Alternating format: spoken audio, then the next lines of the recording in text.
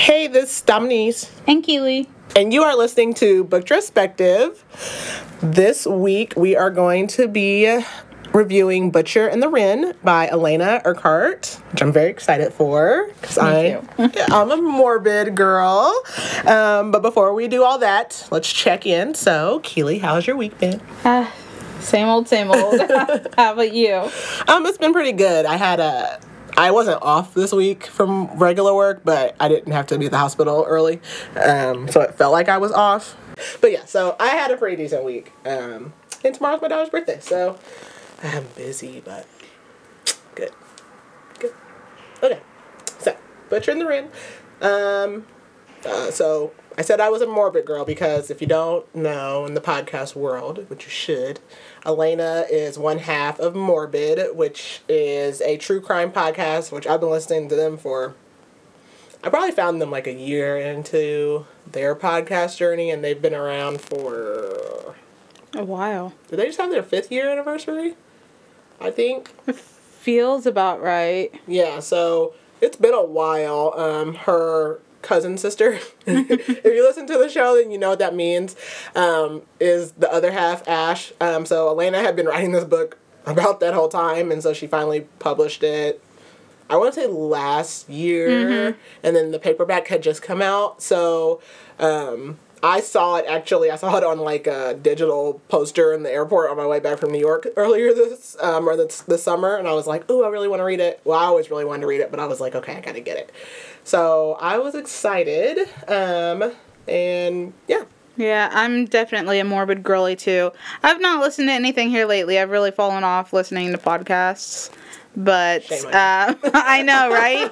I know, right? But they're like, so I started off with Crime Junkie, and then I found Morbid and like dropped everything in my life to listen to them. Love them so much. I do. I honestly just, my daughter asked me the other day, she said, can we please listen to music in the car? Because I found Doppelgangers, which is a podcast, and they have been doing Vampire Diaries. I think they're on season 6 now, and I just literally 2 days ago, just got caught up. So I just listened to 6 seasons of reviews. And my daughter's like, can we please listen to music? So when I find something, I do. I drop everything, and I have to get caught up. I can't do anything else, even though I was listening to or doing these books and all my other stuff. But I was like, I have to do it. So I get it. I'm bad.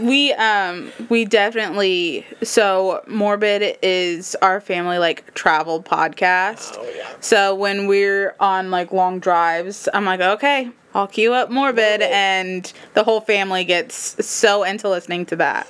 We tried that, but we went to Gatlinburg, and my mom wanted to listen to it because my mom does, but my they cuss and stuff. My grandma's like, why do they have to talk like this? My mom was like, you are fine. She was like, you are fine. You will be fine. That is the least disturbing part of everything that they're saying. Right. I love how they kind of just mock the serial killers and stuff. Yes. My favorite episode of theirs was the BTK, series, yes. just because... There's new stuff out about him, too. Oh, is there? He, did he, tell himself some more? Something happened, and there was... I can't remember now, but there was something that happened where basically they dug up at his house and they found he had a hidey hole, which is what he called it. Yeah, I hate when people say that now. I know, don't call it that. It's such a cringy term. But they found stuff that's supposed to be related, possibly to a victim, and his daughter went to visit him for the first time because when he went to prison, his wife and kids completely cut him off, as they should. But yeah, so and he's like, can he not walk now? I don't know. I mean, he's getting I'm glad he's still alive. I feel like they go to prison and they die entirely too soon every time. I'm glad he's still alive because, yes, do your time. So there's some new stuff about him, but yeah, I love Alaina and Ash. I do them in spurts. I'll fall behind for a couple weeks, but I like to binge it, so I'll catch up with them. But yeah, so I was definitely excited for this book. So Keely's got our blurb. Yes. Okay. So, this is a blurb for The Butcher and the Wren. Something dark is lurking in the Louisiana bayou. A methodical killer with a penchant for medical experimentation is hard at work completing his most harrowing crime yet, taunting the authorities who desperately try to catch up. But forensic pathologist Dr. Wren is the best there is, armed with an encyclopedic knowledge of historical crimes and years of experience working on the medical examiner's office. She's never encountered a case she couldn't solve. Until now. Case after case is piling up on Wren's examination table, and as soon as she's sucked into an all-consuming cat-and-mouse chase with a brutal murderer getting more brazen by the day. An addictive read with straight-from-the-morgue details only an autopsy technician could provide. The Butcher and the Wren promises to ensnare all who enter. Okay.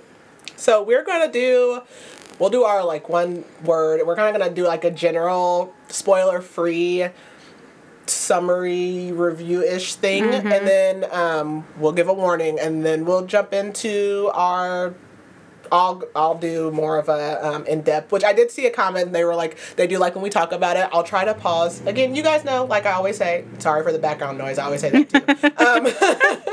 too. Again, we're downtown, but leave feedback, because we'll try to incorporate that. So we're just still, learning. Every time we meet up, I'm like, okay, this is different this time. I'm still trying to figure it out. So we'll do spoiler-free, then spoiler, and we'll talk about things. I'll try to pause to talk about things. I'm kind of getting different with my note-taking and, putting my thoughts in my notes so that I, know to pause and talk about it and, slow down a little bit. But, yeah, so if you could describe this book, how would you? I have been thinking about this for a long time since I closed the book a couple days ago. So,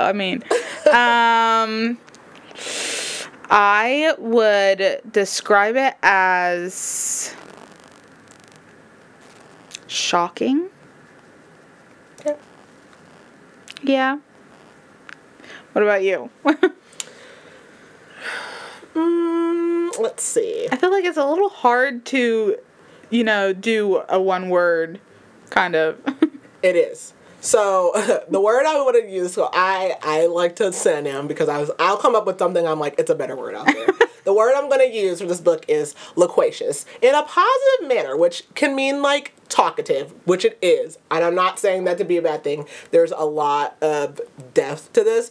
Now, coming from, being, again, a morbid girl, I know how Alaina is, and so I don't expect anything different from this book. But if you're not, and you read this book, you would probably, you could even feel, a little overwhelmed.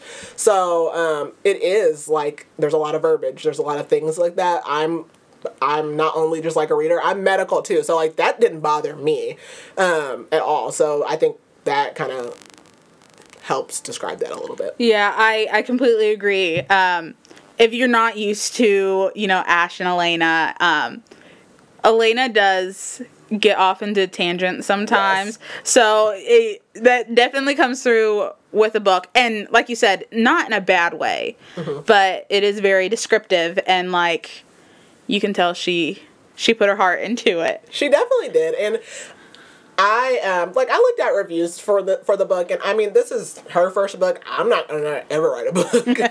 I am not an author or a writer or an English professor or any of those things. So I again, in no way, I'm not gonna judge someone on their work. This is, her passion project. I judge basically just off how the book makes me feel, not off of your style of writing or anything like that. I think, this is her baby, and I think she did a good job with it. So, just spoiler-free in general, this book follows, our main character is Wren, and it also follows our antagonist, who is Jeremy. And so it's very similar to the previous book. Well, not similar in the style as the previous book, which was Final Girls, where it was kind of flashbacks of memory, but this book does two POVs. So we are kind of going to see that in the synopsis I do, where we're kind of flashing back between these two characters versus present and past tense. So we follow both of them, and essentially Wren is a what is she? She's a medical examiner. Yeah. She's the coroner, actually.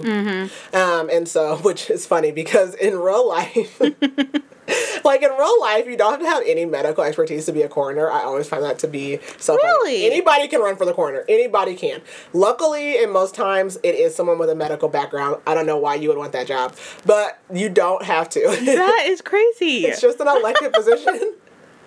Which I don't know if in this case it is. This book takes place in New Orleans, in Louisiana. It doesn't say if she was elected, so I don't know. But so she is the coroner. She is she's a doctor. She's she has all her credentials as well. And so it does get a little confusing at a time. There's some crossover with a little bit of a past there. But she's her and her team. We have is he a sheriff or just like a police officer? Do they call him a sheriff? It's weird down there too because they have like parishes and stuff. Sometimes they have different terms, so it might be incorrect. I'm sorry, don't come for me. Essentially, he's like a sheriff, LaRue, and so that's kind of her team. And then there are some other like deputies and people that work with them. They are essentially tracking or finding all these bodies. They know that they're tracking a killer. So we also are following Jeremy and. I don't know. Is this a spoiler? Is it a spoiler to say he's the killer? I mean, that's kind of... Yeah, I don't think so. I don't know if that's a spoiler. I mean, like, it is. And so it would be more of a spoiler. You know, essentially, we follow the killer and we're following Wren. Jeremy is the killer. I don't think that's a spoiler. Yeah. I think you kind of get that pretty right much, off the bat. Yeah, like page 2. Yeah. Page 2, you, like, turn the page. Honestly, page 1, like, you're reading, you're like... You're strange. Exactly, yeah. So, I don't think that's a spoiler. So, we're kind of flashing back between these two until their paths cross. And they cross multiple times, essentially. And kind of seeing if they're able to catch the killer or if the killer is able to best them. So, it's New Orleans. It's hot. We've got some jazz, we've got partiers, we've got bayous, we've kind of got gators. I mean, we don't get a gator attack, but we got animals mentioned. So that's kind of, I feel like, as spoiler free as I can get. So, without further ado, if you... Spoilers are ahead. Beware. Beware. If you have not read this and you care about spoilers, then pause here, come back after you read it. If you do not care to be spoiled, then stick around, and I'm going to get out my notes here. I will, again, try to do a wonderful job keeping up with whose POV we are in, because it does go back and forth. So, we actually start out with Jeremy. And I am going to be honest. I immediately started thinking of Jeffrey Dahmer. That's the first thought. Actually, not only did I start thinking of Jeffrey Dahmer, it made me think of the Evan Peters Jeffrey Dahmer series, because those were the vibes I was getting. So, yeah, that's just the vibe I got. If somebody has read this and you felt something different, please tell me. So, we start with Jeremy. He's doing his nighttime routine. This man is OCD. Yeah. He's strange. And he's narcissistic. He's all of the wonderful makings of a serial killer. Mm-hmm. So he's in the bathroom doing his beauty routine. And we hear screaming coming from the vents. Like we said, I don't know if we're at the bottom of page 1 or if we've turned to page 2. We're pretty close. Yeah, so we know that something's going on. So he hears screaming, and like that angers him because the noise bothers him, which, you know what, I'm going to say, like, noise bothers me too. I get you, Jeremy. But he's also covered in blood. I did write down, I never write down, I was just telling Keely earlier, I never write down character descriptors, or I never, like, clock that when I'm reading for myself. I don't know, I have these ambiguous characters in my mind when I'm reading, and then I try to go fan cast when I'm done with the book, and I'm like, were they blonde? Were they black? Like, unless it's something that's very important that they talk about a lot, I completely blot that out. But I did write this down. So, he is blonde. He has high cheekbones because he's literally, like... obsessed with it. Like, he's proud. Yeah. He loves himself. He thinks he's a Greek god. Yeah, he loves himself. He compares himself to this, like, corpse flower. Yeah, which is weird. Strange. And so he's like thinking to himself about, he's been going to the Tulane University School of Medicine, which again is down in Louisiana. He's thinking about a classmate. He has, her name's Emily, which we already, like, that's kind of a red herring for us. Like, Emily girl, get out of there. I guess they have biolab together. And he's kind of like, just kind of thinking of her as like the perfect specimen. He's like, oh, she doesn't eat junk, she works out, and he says she has stamina. And I'm concerned. And so he is also talking about how he has other guests, but those guests, like, he hasn't been prepping for the same way he has with Emily. But these other guests are Katie and Matt, who we'll come to find out is what's making the noise in the basement. He goes down to the basement because they're getting on his nerve. And Matt is telling, Matt and Katie are down there. We meet them. He talks horribly about them. He calls, like, Katie, like, trailer park trash. He's like, she has mousy brown hair. And he essentially pulls off her fingernail because she's crying, which, I'm not going to stop. Right. I'm going to cry more. Thank you very much. Oh, my gosh. Matt is actually passed out, and they both are hooked up to IVs. And we get a little kind of like into his psyche here. He starts thinking about his dad, which essentially his dad was abusive to him, but he respects him. We always have these weird tropes with these serial killers. The family dynamics are just like, his mom cheated on his dad, but probably because his dad was abusive, but he has like, doesn't really seem to have respect for his mom, but he does respect his dad even though his dad was abusive.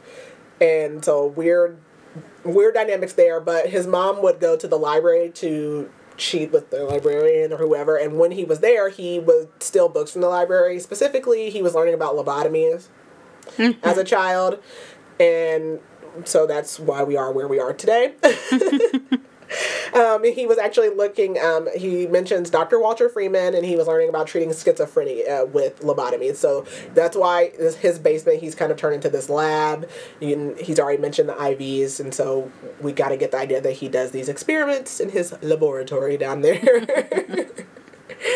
We already switch over to Wren, Dr. Wren Mahler. I'm just going to call her Wren. She's been called to the scene of a dead woman. She's out in the bayou, naked, pretty average woman. She was gutted in the stomach, found in only blue jean shorts. She tells us that 2 weeks earlier, they've found another woman behind a bar. Pretty similar scenario that they found these victims in. The previous victim was actually found with some pages from a book shoved down her throat, and all they could decipher from those was that one of the pages was titled with Chapter 7 on it. The Jane Doe that they have today appears that she was strangled as well. She's probably been dead for 10 hours. She's got a tattoo. She finds some clothing nearby, which she clocks as weird that there was things to find, because that's not like the usual with the victims they've been finding. They find inside of these clothes, there's a book, which is the Ghouls Anthology of Horror Tales. So all of these like little key clues throughout the book all start to come together later on. We quickly go back to Jeremy. He's out doing research. Katie and Matt Katie's passed out now because she's lost her fingernail. Now Matt's awake. But they're both also in these chairs that are like chained and bolted to the cement floor in the basement. And Matt's yelling at Jeremy. I don't know what he thinks he's going to do. Jeremy kisses him on the mouth. Oh my God, this part. I am terrified. He kisses him on the mouth and then bites his lip so it bleeds. I'm like, do you know how deranged you are? When I read that part, I was like, what? I had to write it down. I was like, ew. It gives me the creeps. So, yeah, he kisses him on the mouth, and then he just goes off to work. And this is what I always say when I listen to true crime. You never know who you're at work with. Can you imagine that you go to work with this guy? And he does have a co-worker we meet in a little bit. You go to work with this guy every day, and then, like, in a month, they go to jail or whatever, and you find out that day before he came to work, he had people in his basement. He kissed them on the mouth. It feels like, I read that part, and it felt like something that would come straight out of like Stephen King's It or something like that. Yeah. Ugh, he's disgusting. He's so disgusting. And he also, like, he's such a narcissist. Like, on his way to work, like, he gets to work, he's just condescending to everyone. He hates everyone. He's so smart. Like, everyone's just trash. Like, the lady that works at the desk is, like, pathetic. Just, that's how he is. He's just, he's the greatest God's gift to earth, I swear. So we're back with Wren. She is at the morgue with the Jane Doe. She's describing a lot of the things that are wrong with the Jane Doe. She's got hemorrhaging on the face. She's got ligature markings. She can tell basically like this patient, Jane Doe. I'm so used to saying patient at work, sorry. She can tell that the body, like, they were strangled, but they weren't strangled to death. So, like, this person was purposely, like, strangled, but not to die. Like, it was pleasure for the killer. They were stabbed while they were still alive, and it appears like she had been moved after death because of how the body, all those big terms that, that's outside of the realm of what we need to talk about, but the lividity of the body, the coloring of the body, and the skin. So, she's actually thinking that this Jane Doe was put in the refrigerator, and so she kind of talks about how she thinks that the killer's, like, playing with her to mess up the being able, all those things play into being able to figure out, like, time of death, location, and so, if you put someone in the refrigerator after they die, they're not going to deteriorate as fast as if they were just laying out in a room. So all of that plays with the time of death. We go back to Jeremy. He's actually looking up an article about the fact that Katie and Matt are missing and they're in his basement. People are holding a vigil for them, and he thinks that is ridiculous, and he thinks it's only for, like, the people, not actually for Katie and Matt, because, again, he's a narcissist. But, hey, he's not the only one, because then here comes his coworker, who also is a sadistic narcissist, and he's like, Jeremy's testing him, because he's like, look, I literally put, I think it's crazy how you never know who you're working with. The coworker and him start talking about all the other bodies, and Jeremy tells us, like, in his mind, like, yeah, those are all his bodies. They found, like, a previous Jane Doe, which he says her name was Megan. He says he normally never likes to overlap them, but, he's kind of doing something new. The Megan that they had found, he had left the bar with, and I guess she called him a mama's boy, which we know he does have mommy issues. And so he, like, basically, like, tried to, like, mentally break her, and so he just let her sit in his basement, and so she never knew when he was coming to kill her, which, again, also, he's messed up. Yeah. He says he normally targets people, like, in their 20s and 30s outside of the bars and clubs, which, again, New Orleans is perfect for that, because that's the perfect party scene for that. But he's just, like, curious, and he's just trying new things. Like he's trying a new food. But Corey is the coworker's name, and he's basically like, yeah, I think Katie and Matt are goners. They've been missing for more than a week. Jeremy's like, same. And Corey's like, yeah, I'm sick of the vigils. They're stupid. They, like, have a wonderful bonding moment. It's disgusting. Wren, we go back to Wren. She realizes, like, the killer's messing with the time of death. And we meet, I can't remember if we met him initially, but LaRue is the detective that is working with her. He believes that the killer is leaving clues, and that's kind of like what the pages were, the book that they found. And they actually compare him to BTK and how he kind of had told on himself with the floppy disk because he was, like, thirsty for the attention. Because essentially, if you don't know, BTK never would have got caught if he hadn't missed the attention he was getting, and so he reached out to the police and was sending them information, and he said, hey, if I send you guys a floppy disk, would you be able to track it? And they were like, no, of course not. Yeah, okay. Right. They tracked it to his church. Now he's in prison. I like that they added that bit of information about BTK. But yeah, it's nice. They hate Alaina and Ash hate Dennis Rader. They're like, BTK, that's the dumbest name ever. Bind, torture, kill. And then I love that they started calling him Bumblebutt, and I'm like, that is the funniest thing. LaRue tells them that the book that they had found was actually checked out by a man named Philip Trudeau, but it was last checked out, like, over 20 years ago, and until, like, 3 days ago, it had been in the library. But we know that Jeremy said that when he was growing up, he used to steal books from the library. So, like, we can put that together. We don't know who Philip Trudeau is, but he lives in Massachusetts. He hasn't lived in Louisiana for, like, 20 years. So, not really sure about that.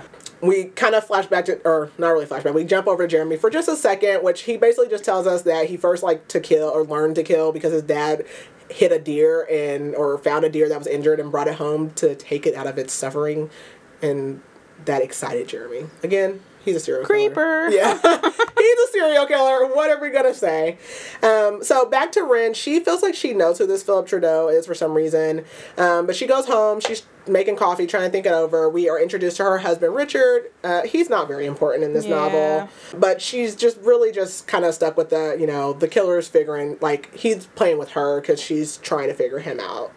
And we jump back over to Jeremy. He's heading to the school. So again, he's going to Tulane, or at least we think he's going to Tulane Medical School as an actual student. I think he's like listening to their radio. They're talking about a girl that was found dead again behind a bar.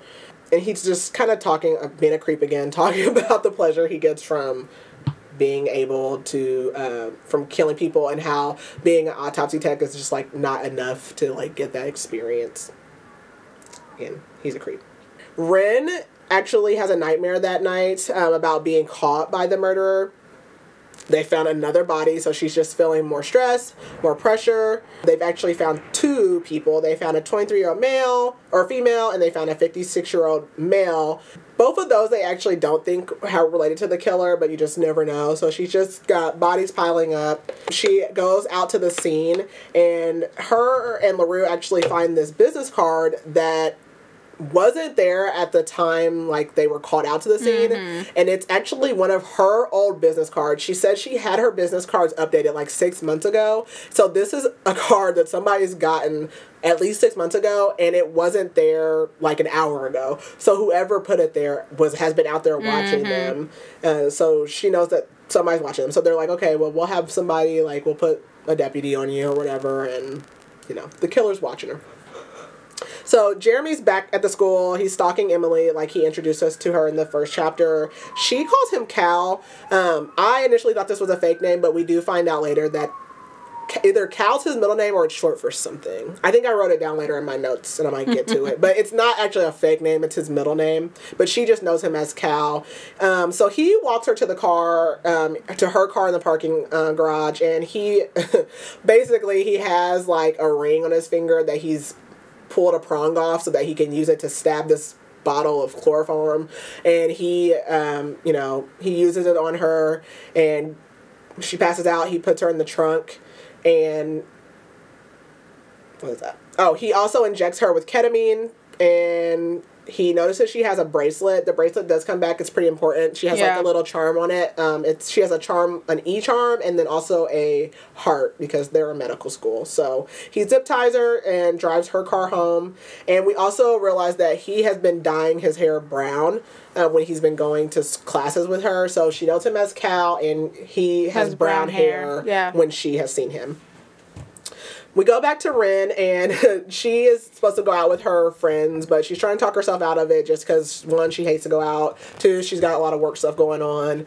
But her husband's like, no, you should go. So she goes out with her friends. I think it's like Lindsay, Debbie, Jenna. There might have been some other ones. She only allows herself to have one drink because, unfortunately, and this is true in real life, she's the coroner, so she's on call 24/7. Again, why does anybody want that job? I don't know. Especially if you don't know medicine. Why would you want that job? I don't understand.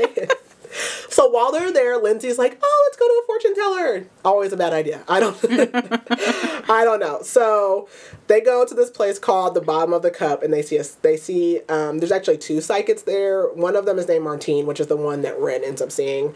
And she asks if they can, Martine asked if she can record it, and Wren was like, sure. She actually asked Wren that, but before they do the cards, if she can give her a palm reading as well. And so on Wren's palm, Martine tells her she notices the Ring of Solomon, which indicates that she's strong, independent, intelligent, but that like work and success really kind of run her life, and that she's stifling her creative impulses. And then she also notices a line across the middle of her palm, which is the Simeon line, and it basically tells her she's having like a hard time viewing life in an abstract way. She only sees things in black and white, and that's probably hurting something that's currently going on in her life. And so then they move on to the tarot cards, and, Wren pulls the cards out. She pulls out the moon and the high priestess.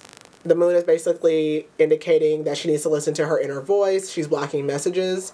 And the high priestess card is basically saying that she has secrets surrounding her, that there's someone in her life now or in the past that has a secret that she doesn't understand. And then lastly, she pulls another card, which is the Ten of Swords, and it's a man with 10 swords in his back if you've never seen it, and it indicates betrayal. So, like, at this point, I just want to pause. At this point, I'm like, okay, so is it the husband? Right. Because it's like, always the husband. Right, because I was like, okay, so obviously Jeremy is a serial killer, but I'm like, is it the husband or the detective? Or I was like, is it LaRue? Mm-hmm. So, because I'm like, okay, this isn't making any sense. I was like, it has to be somebody close to her, right? Right, I was like, okay, so if it's that, I'm like, then what does Jeremy have to do with any of this? It was not making sense to me, so I was like, okay. So she leaves. She's, obviously that rubbed her the wrong way. So she goes back. I can't remember if she went back to the same bar or she goes to a different bar, and she runs into LaRue and Will, which is his partner. And there's basically like some satanic panic going on, which is something else. That's another big episode that Ash and Alaina have done, which is the Memphis 3, the West Memphis 3, which is a big case where like 3 little boys were found murdered, and they blamed it on these 3 kids that were, actually only one of them really was like into like gothic stuff, and I think they lived in the Bible Belt, and so they do this whole satanic panic, which is like, oh, you listen to devil music and you wear black clothes, and that makes you want to kill people, which we know is not true. And so that's like another big episode, big thing that Alaina and Ash are known for. So I like to see like those things. Yeah, tie into their book. Yeah. So of course, when they're at the bar, there's a TV on, and it's like a pastor or something, and they're pushing the satanic panic thing on the news. And there's also this jazz festival coming up because it's almost Mardi Gras season. And LaRue realizes that the paper that the jazz festival poster is on it's like an iridescent type paper, and it's the same material that was the paper that was shoved down the lady's throat, which is the first body that we started with. Yes. And so he thinks that that's like an indication, like, oh, there's going to be something at the jazz festival, because he's the one that said he's leaving us clues, or the killer's leaving us clues. So we go back to Jeremy, and this is where we really finally see him become unhinged. So Emily wakes up on a monitor. She is out in the bayou or whatever, and I probably would have just died on the spot. I would have been like, okay, this is it. There's like, first of all, it's dark. There's like water moccasin snake. I don't know. You got kidnapped, drugged. There's creatures crawling. It's wet. He's watching her, and he goes on the speaker, and he says, and there's other people he says, and they're like in the swamp, and he basically says that she has to avoid being caught by him, and if she can avoid being caught, then like she'll get away. And he can tell, because he's watching her too, that she recognizes his voice, like she knows it's him.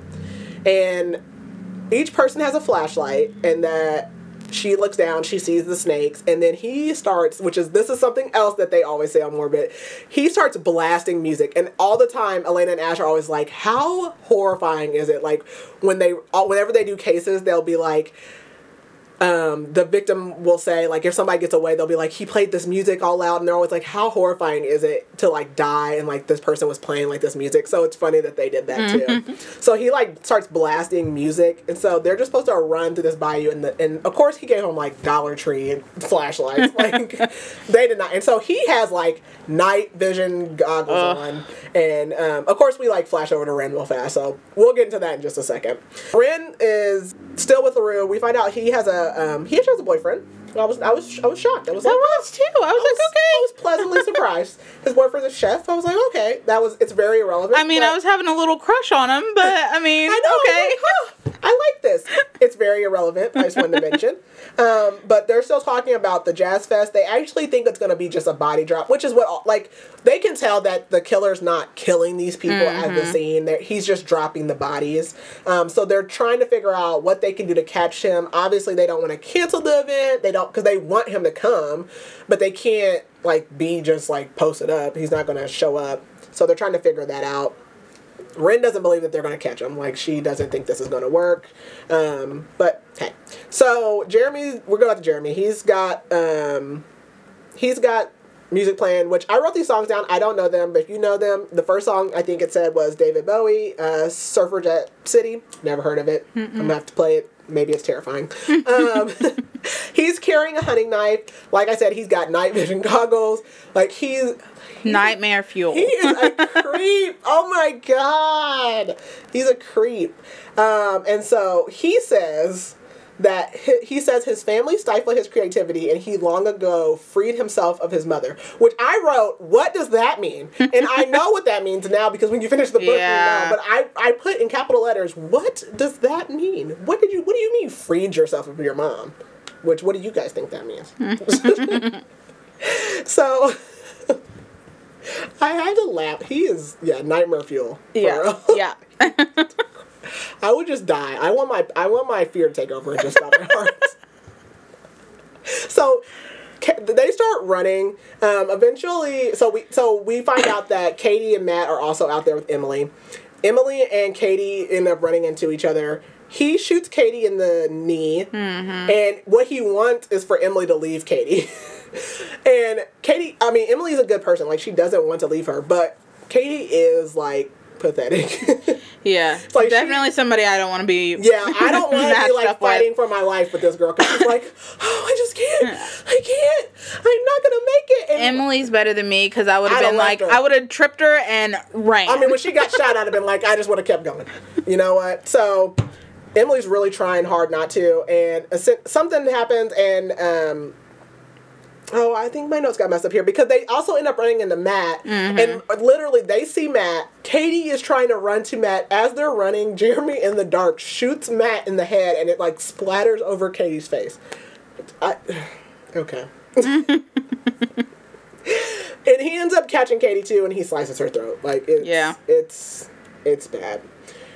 So he ends up chasing Emily to, like, an electric fence. She doesn't know it's electric, you know, because he said, if you can outrun me, you'll get away. So she tries to climb it, and she gets shot. And then he puts, like, these drops in her eyes to, like, blur her vision. Plus, he gave her that, like, ketamine. Like, she's all messed up. And then his goal was to paralyze her. He wasn't very good at this point, but he stabbed her he's trying to stab her in her lumbar spine. So your spine has cervical, thoracic, then lumbar. So it's your, like, mid to lower back. And so that she could be paralyzed but not die. And so he didn't do it just right, but she's laying there basically just waiting to die. We go over to Wren for a second, and this is out of order. Okay. I mean, I know what happened, but okay. So we go over to Wren, and they have this whole thing set up for the jazz festival. Essentially, at the jazz festival, it does end up being a body drop, and that's funny too. Wren, like, has a nose for death. I don't. Yeah. Yeah, she's like, she has, like, not students, but maybe, like, new techs with her, and she'll be like, she has a super sniffer. She'll be like, can you smell that? And they're like, the French fries? I don't know. Like, and, like, she's like, no. And, like, she'll start, like, walking, and, like, you could tell people were, like, starting to smell it. And then, like, they'll start seeing the flies. And essentially there was a body under one of the stages. So they get down there. It's, is it Katie? No, this is somebody. Oh, because that's a different time. Yeah, this is when the time starts getting with me. It starts messing me up a little bit. But there's a body under there, and was she dying already dead? Because I feel like she wasn't all the way dead when he put her under there. Is kind of what they were saying. I don't know. I feel like somewhere in there. No, I think at some point it mentions that she wasn't. I think she dies under the stage, but I think when they found her, she was already dead. Yeah, so they find a female under there, but she has an Apple Watch on. I want to say it was an Apple Watch, and it's, like, new. Like, brand new. And so they're able to get in it. How did they get the code again? She found the map of the St. Louis cemetery. And there was a plot. Of one of the plots. Yeah. So she on the Apple Watch there's a timer. So essentially he's leading them to a cemetery, the St. Louis Cemetery, which if you've ever been to New Orleans or you know anything about it, that's one of the most popular cemeteries there, where you can go and tour it. When I went down there recently, you couldn't tour it; it was closed. But that's where they film a lot of movies. So if you've ever seen movies in New Orleans where they have like the chase scenes and everything down there, or like the originals was filmed down there, all those in the cemetery, that's St. Louis Cemetery 1. And so there's a plot there that's marked, and there's a timer. So she essentially runs like, oh, there's somebody buried and we need to get there. Mm-hmm. Like, she's putting that together.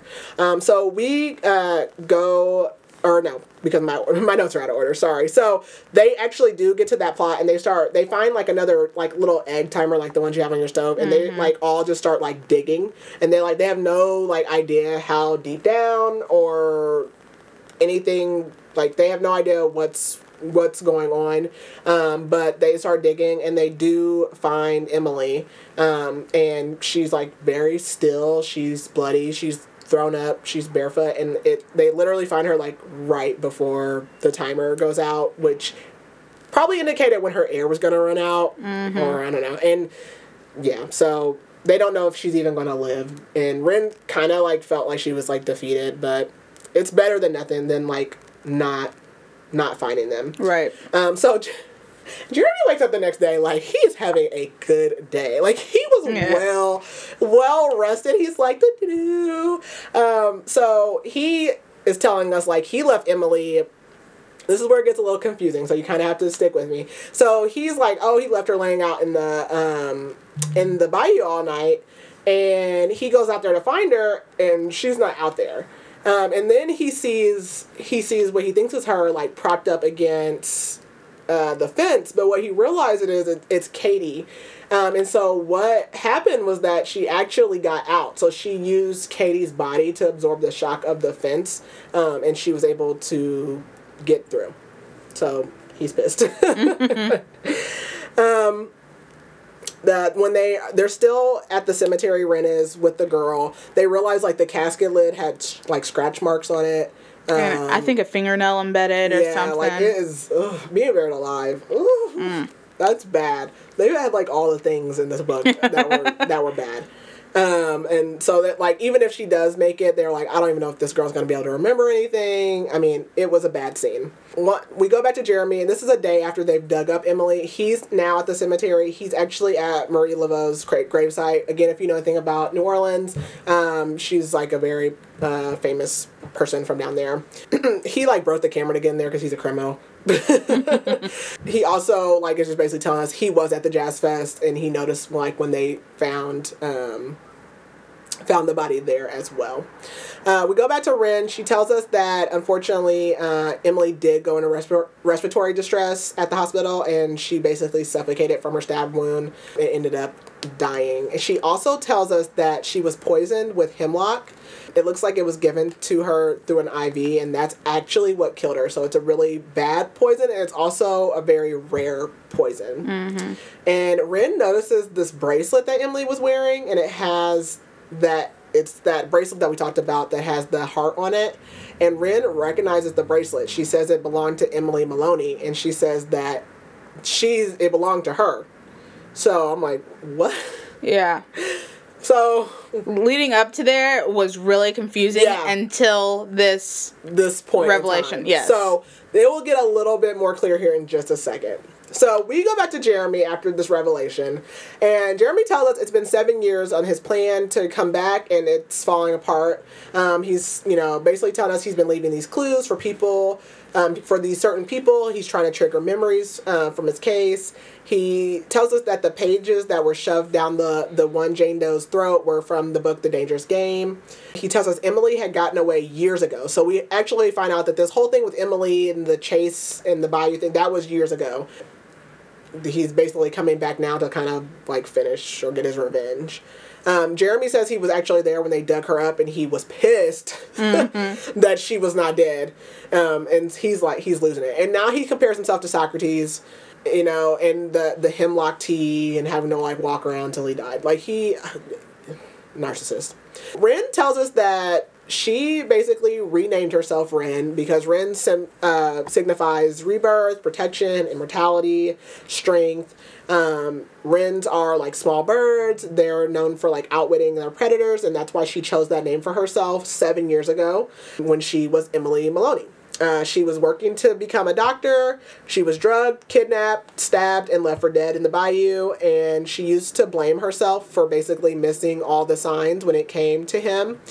She said she laid on that ground for hours waiting for him to come back and kill her. And then finally she did what he said. She used Katie's body to get out of the fence. And she said she like ran for what felt like miles. She calls LaRue and she tells him all the information that she has, all these things about him, and she's now doing her exam on Emily's body because again she did pass away in the hospital.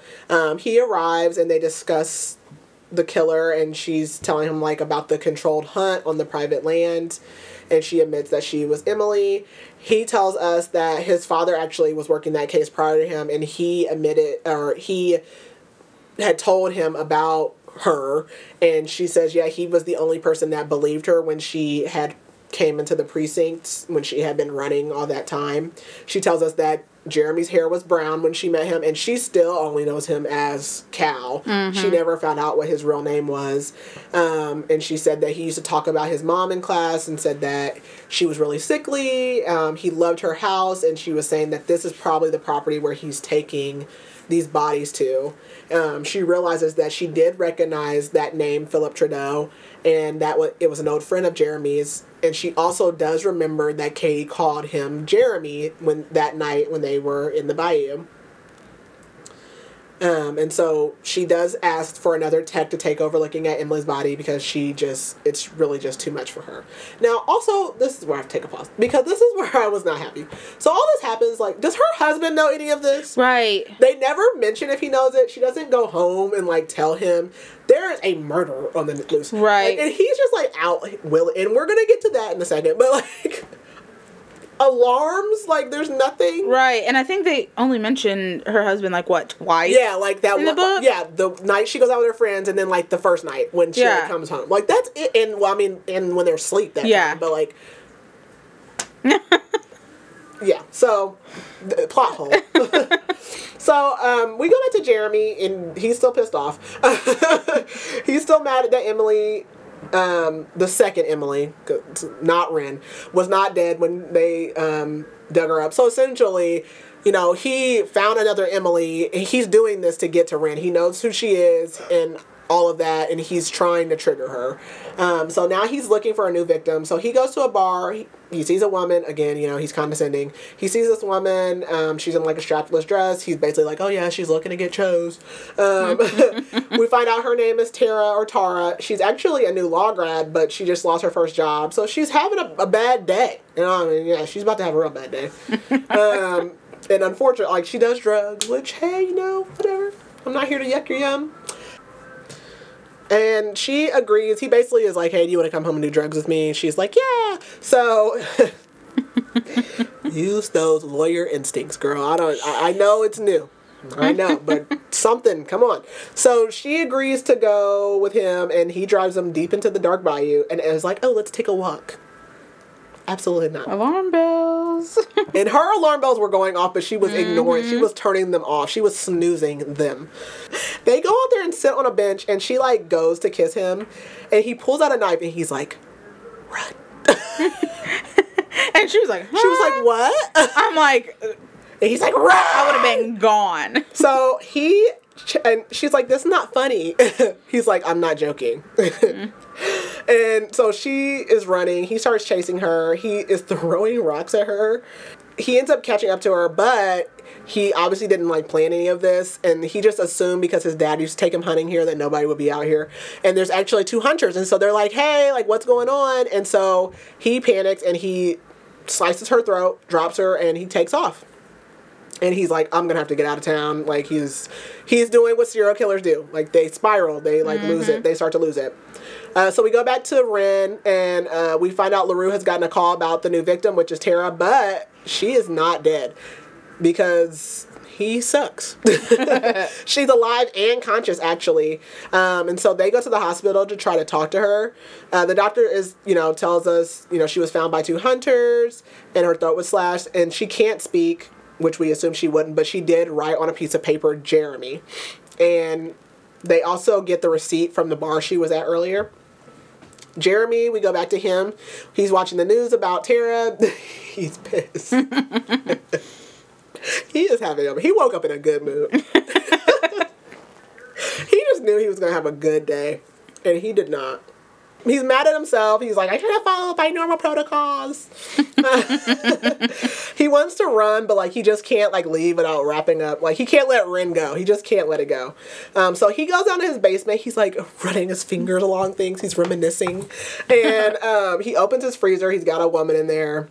And he actually repeated the whole, spinal stab thing, but this time he knew what he was doing 7 years later. He also tried to lobotomize her, and he does not know how to do that. The lady, has blood all, ugh. The details of that just... Ugh. Oh, my. Lobotomies, I'm glad that didn't stick around. That is a horrible, horrible thing to do to someone. He unplugs the fridge, because he knows, they're coming for him. They're going to figure it out. So he's like, I'm going to unplug this and let her stink up my house. And he leaves. He also leaves, his weapons unlocked, because he's ready to play a game. Do you want to play a game? He's a creep. Go to Wren for a second. They go to the bar owner's house to try to get info about Tara from the night before. Wren stays in the car. I don't even know why she's doing this. Girl, pack your bags. Get out of here. Right. But the bar owner, he basically, he'll call some workers in to try to get some information. But they also get a call at the station that there was some witnesses or a possible witness. We go over to Jeremy again. He is standing at the edge of Wren's property line, watching her. Sigh. So he's been watching her for God knows how long. He knows that when she goes home, she turns all the lights on. He knows where her favorite spot is to sit at. He knows her routine. He knows she double checks the locks. But he also knows that it was her husband's responsibility to secure the basement, and he did not do that. And there's only there's a window down there that's painted shut. So he breaks into this window in the basement, and he knows what room she sleeps in, so he spends 2 hours going up the stairs because they creak. And he sits outside of her, or no, he doesn't sit out of her, no, he does sit outside. Yeah. He sits outside of her door for an hour, and he's just I feel powerful. Oh, it's so creepy. I don't know. See, now I'm torn because, as a kid, I hated to sleep with my door open. But now as a mom, I don't sleep with my door closed. And I'm almost glad because, are you going to be sitting on the other side? Oh, see, I cannot sleep with my door open, but I think it's just a horror movie person. There. I am terrified. I'll open my eyes and somebody's just standing in my doorway. Bad news. I'd rather not Sometimes my kids are standing there and it's terrifying. But yeah, I don't. So he sits there for an hour. Then he goes into her room and he just again, her and her husband are there. He just stands and breathes over them, and then he steals her grandmother's ring. She doesn't ever wear it, and so I guess she used to mention it when they were in school together. And he's like, "I'm not gonna kill her because he wants her to know it was him." So he takes the ring and he leaves. Again, why are you staying at home? Why did your husband not know? And didn't they say something about putting security? Where's the security? I would be checking every, okay, I know you've already done all this, but, once you know that who it is, I'm staying at the police station. Yeah. Clear on a cell for me. I'm gonna make myself at home. What's wrong? Crazy. Just, getting a dog or something. An alarm. Booby trap, Home Alone it, I don't understand. So, we go back to Wren's POV. She's been trying to remove herself from the case, but she keeps, remembering more stuff about the case.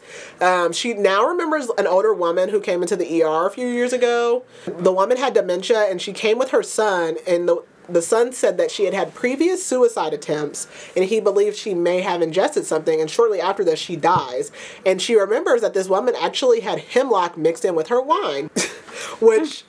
Emily had hemlock, and so Wren believes that this was Jeremy's mom.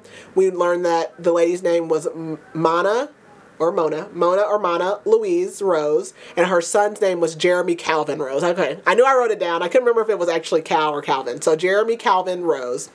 We also learned that they have spoken with Philip Trudeau and that he did know Jeremy. Someone from the bar came in and said they saw the guy leave with Tara. They don't know much about him, but they did recognize his smile because he's a creep and it probably creeped him out. So Wren asks to go to Jeremy's house because they've located it now. LaRue tries to talk her out of it, but of course, like, we know she's going. Why? I don't know. And Wren basically tried to use the argument. She's like, there's going to be bodies there. Like, you need the coroner. Like, whatever. Her husband doesn't want her to go, but she just feels like she has to go, so she's going. Jeremy's back at the farmhouse, at his house. Like, he's punching the living room and smearing blood everywhere, and he like takes the ring out and places it in the middle of his like dining room or living room table. We're back with Wren. They're at the police station. They get the arrest warrant. The bartender was able to identify Jeremy, so they're headed out to his house. I was gonna look up the address. It's 35 Evangeline Road. I was like, I'm gonna look it up. I might later. So they like send in some officers before just to make sure there's no ambush. They're like, nope, it's perfectly fine. Wren can smell death. That's what I wrote. She can smell death. It stinks. So she already knows, like, there's at least one body. And she goes in and she sees her ring. So she knows he's been in her, not only in her house, he's been in her room. She says she doesn't wear it because, like, it's too small, but it's just, like, a comforting thing. And she knows, like, it couldn't have been gone, like, more than a couple days. So, because she hasn't slept in her bed in days. So she knows he's been in there. She also notices, like, there's blood and glass, which we know he did that, but he wanted her to think, like, something recent had happened. So they go down to the basement and they find the girl in the freezer, which is what he wanted. They see the chairs that are like bolted and chained and rusty and coated in blood. They actually end up going back upstairs and we start to hear music again, which we know is a bad sign. So this time Jeremy's playing Black Magic by Bad Woods. Again, never heard of it. And they go out into the bayou and they smell more death and the music gets louder. And all of a sudden someone gets shot in the side of their head. I don't know why they weren't expecting that. What did you think was out there? You're looking for a serial killer. I don't know. I would have been more prepared. So he gets shot. And then all of a sudden, LaRue gets shot in the calf with a hunting arrow. And so then creepily out of the bushes, Jeremy walks out and all he says is, Emily. And he's like holding a crossbow at her. She grabs LaRue's gun and aims it at him, and he like drops the bow, but she can't shoot it. She's like frozen. And so Will shoots him because that's LaRue's partner. And so she shoots him right in the chest, and he, like, drops down and, like, rolls out of view. And then they chase after him, and we hear 2 more gunshots, and then we hear them, like, calling for her, and they're like, hey, we just need you to come identify him. So she goes back there, she finds him, his eyes are open, there's blood all over his face, and I'm like, what the hell? Like, that was... I'm too like, easy. Yeah, I'm like, what? This feels real anticlimactic. So I'm like... So she's like, something's not right. And so she like looks, and then she lifts up his shirt and there's nothing there. And I just said, like, he got shot in the chest. And she's like, this is not Jeremy. So she yells for Will and she's like, this is not him. And she's like, there's no gun either. Like, where's the gun? Like, if he shot himself, the gun would be here. She's like, he set this up. This is not him. So she gets in the ambulance with LaRue and she's telling them about Jeremy. And we flash back to Jeremy, and he escaped. He was wearing a bulletproof vest, and now he plans to run, and he knows that Wren hates him, but he doesn't think that she would ever be able to kill him. And that is where we end, and I was pissed. Honestly, I thought that when they got in the ambulance, I was like, oh, no. Yes! I was like, he's going to be in the ambulance! He's going to be the driver! And when I found out he wasn't, I was like, oh, dang it. That's why I was like, what? No! Where's the rest? Like, I didn't want him to be the driver, but at the same time, I was like, that would make it real good. Yeah, I was like, okay, is there a part 2? I'm like, now it's going to be, you know, Emily/Wren and LaRue, and they're going to have to... He's going to, like, drive him to some... Yeah, and he's injured, and she can't... Oh my gosh, I was underwhelmed. I was like, what? Where is this a cliff? I don't know. There's gonna be a sequel. Okay. Yes. I was like, what? What? I was not prepared for that. I was not prepared. Now, I'm not saying I didn't like the book. I did. That's why I was pissed off, because I was like, what? Where's the rest of it? So, yeah. So that's Jeremy. He has all the wonderful makings of a serial killer. And, yeah, I need the second one. I don't know when it's going to come out. I'm hurt. Yeah, I was very upset. Like, I was like, okay, this is going to start getting really good. Yeah. And then it was over, and I was like, I know, then it just ended. Seriously? I was like, what? What? Quoi? So, Okay. how would you rate this book? I'll give it a 4 out of 5. Only because I was like, what? I felt like there was a lot of, like, build. Mm-hmm. And so, which I don't know. I don't know if there was ever any mention that there was going to be a part 2 or anything. I don't know. But, I mean, I enjoyed the book. I enjoyed it. I do say, like I said in the beginning, it can be wordy. I think for, like, other people, that could be an issue. Or it could be, like, hard to follow. But I mean, I liked Wren. I like Jeremy. I think he's a good serial killer. I just wanted more. I completely agree with your 4 stars. That's what I rated it too. I really enjoyed it, but I wish there was more. At first, it was a little wordy, and I was like, it's okay. It was okay enough. It felt a lot like a CSI or Criminal Minds episode. And then when we hit the twist where Wren was actually Emily, I was like, okay, yes. Yeah. But I wish there was more. And like you said, there was a lot of build up. And, you know, there was that climax, but it just, yeah. There should have been more. I know, I'm like, just something. I don't know. I was hurt. I wanted that. So, there's a dual timeline as well as a dual POV, and I feel like that kind of, added to a little bit of confusion on my part until it was revealed that Emily that and Wren are the same person. Gets really confusing. Because it's like they're digging up Emily, but then she's running. Yeah, that gets confusing. So, did you think that, as a whole, the dual POV and timeline worked well or poorly? What did you think about that? I mean, I liked it. It does. I mean, it gets confusing, but I mean, it makes sense when you come out of it. Like, I don't think that I would change it. I agree. Yeah. I think it was really confusing at first, but once you hit that point where you're starting to put the pieces together, it makes sense. Yeah. So, we kind of talked about our thoughts on the ending of the book and how we wish there was more. So, Alaina did say that there's going to be a sequel. Would you read the sequel? Yes, because I need to... Well, I need to know. Yeah. Same. Yeah, I need to know what happens. This is her first book, so... Kudos to her for that. I think she did a really good job, so I'm curious to know. Hopefully... I don't want to say hopefully there's not a third book, but I'm like, hopefully that one wraps it up so that I can get it all in one book.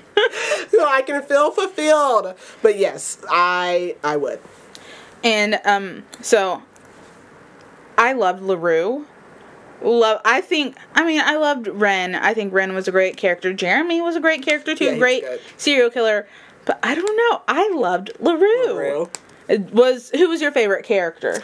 Honestly, I do like Jeremy. I mean, he's like disgusting. I mean, he's a serial killer, but I do like his character. I think he's like a good serial killer, which I'm not surprised that she wrote a good serial killer. Yeah, the characters, I wish there was more, background, into the characters, but she did really well, I think, developing them. Yeah. And getting us to kind of really like them. Yeah. So I really, really like that. And speaking of characters, who would you cast in The Butcher and the Wren. Okay, so, again, I can never remember what these people look like, so forgive me if they're not exactly that. But, okay, so for Wren, I think she should be, like, mid-30-ish. I'm thinking, like, Aaliyah Pipes, so that would be, if you ever watched the original, that would be Cammie. Okay. I think I could see her. Okay. Like, she'd give me, like, medical examiner. I think she could give me that. And then for Jeremy, so I said in the beginning he gave me, like, Evan Peters, Jeffrey Dahmer, but instead of Evan Peters, more like a Ross Lynch, because I feel like he's, like, I taller thought that for and a minute, skinnier. too. Yeah, because I feel like he gave me, like, more, like, scrawnier vibes. So, like, a Ross Lynch. And then for LaRue, actually, I was thinking, like, Chris Noth, like, Big from Sex and the City. I think he would be, like, just, like, a fun, like, person to do that. Yeah. So, I've only casted 2, Wren and Jeremy, but for Wren, I was thinking, like, Isla Fisher. Oh, okay. Oh, should be fun. And, so, for Jeremy, I said Alexander Ludwig. If you've watched The Hunger Games, it's Cato. Yes. And he just has villain vibes all around. Since, Hunger Games has a huge impact on that. I won't see him as anything other than a villain from now on, but yes. I like it. Those are good. Okay. Any other thoughts? Just that if you haven't listened to Morbid, a true crime podcast, you should. Yes. They're available on every platform. Like I said, they've been around for a long time. You can follow them on Instagram, and then you can listen to them anywhere. But I love Morbid. So great job, Alaina. I think you did great. Give me more. I need to wrap this up for my own personal needs and wants. So our next book after this one is going to be Sunny Disposition by Deanna Gray. So we're going to switch gears a little bit. We're going to move over. Take a little break. Do some pleasure reading. So that'll be our next book. And you can follow us on Instagram at Booktrospective and always give us feedback, comments, suggestions. Just be nice to us. And I think that's it. That's it. All right. Bye. Bye.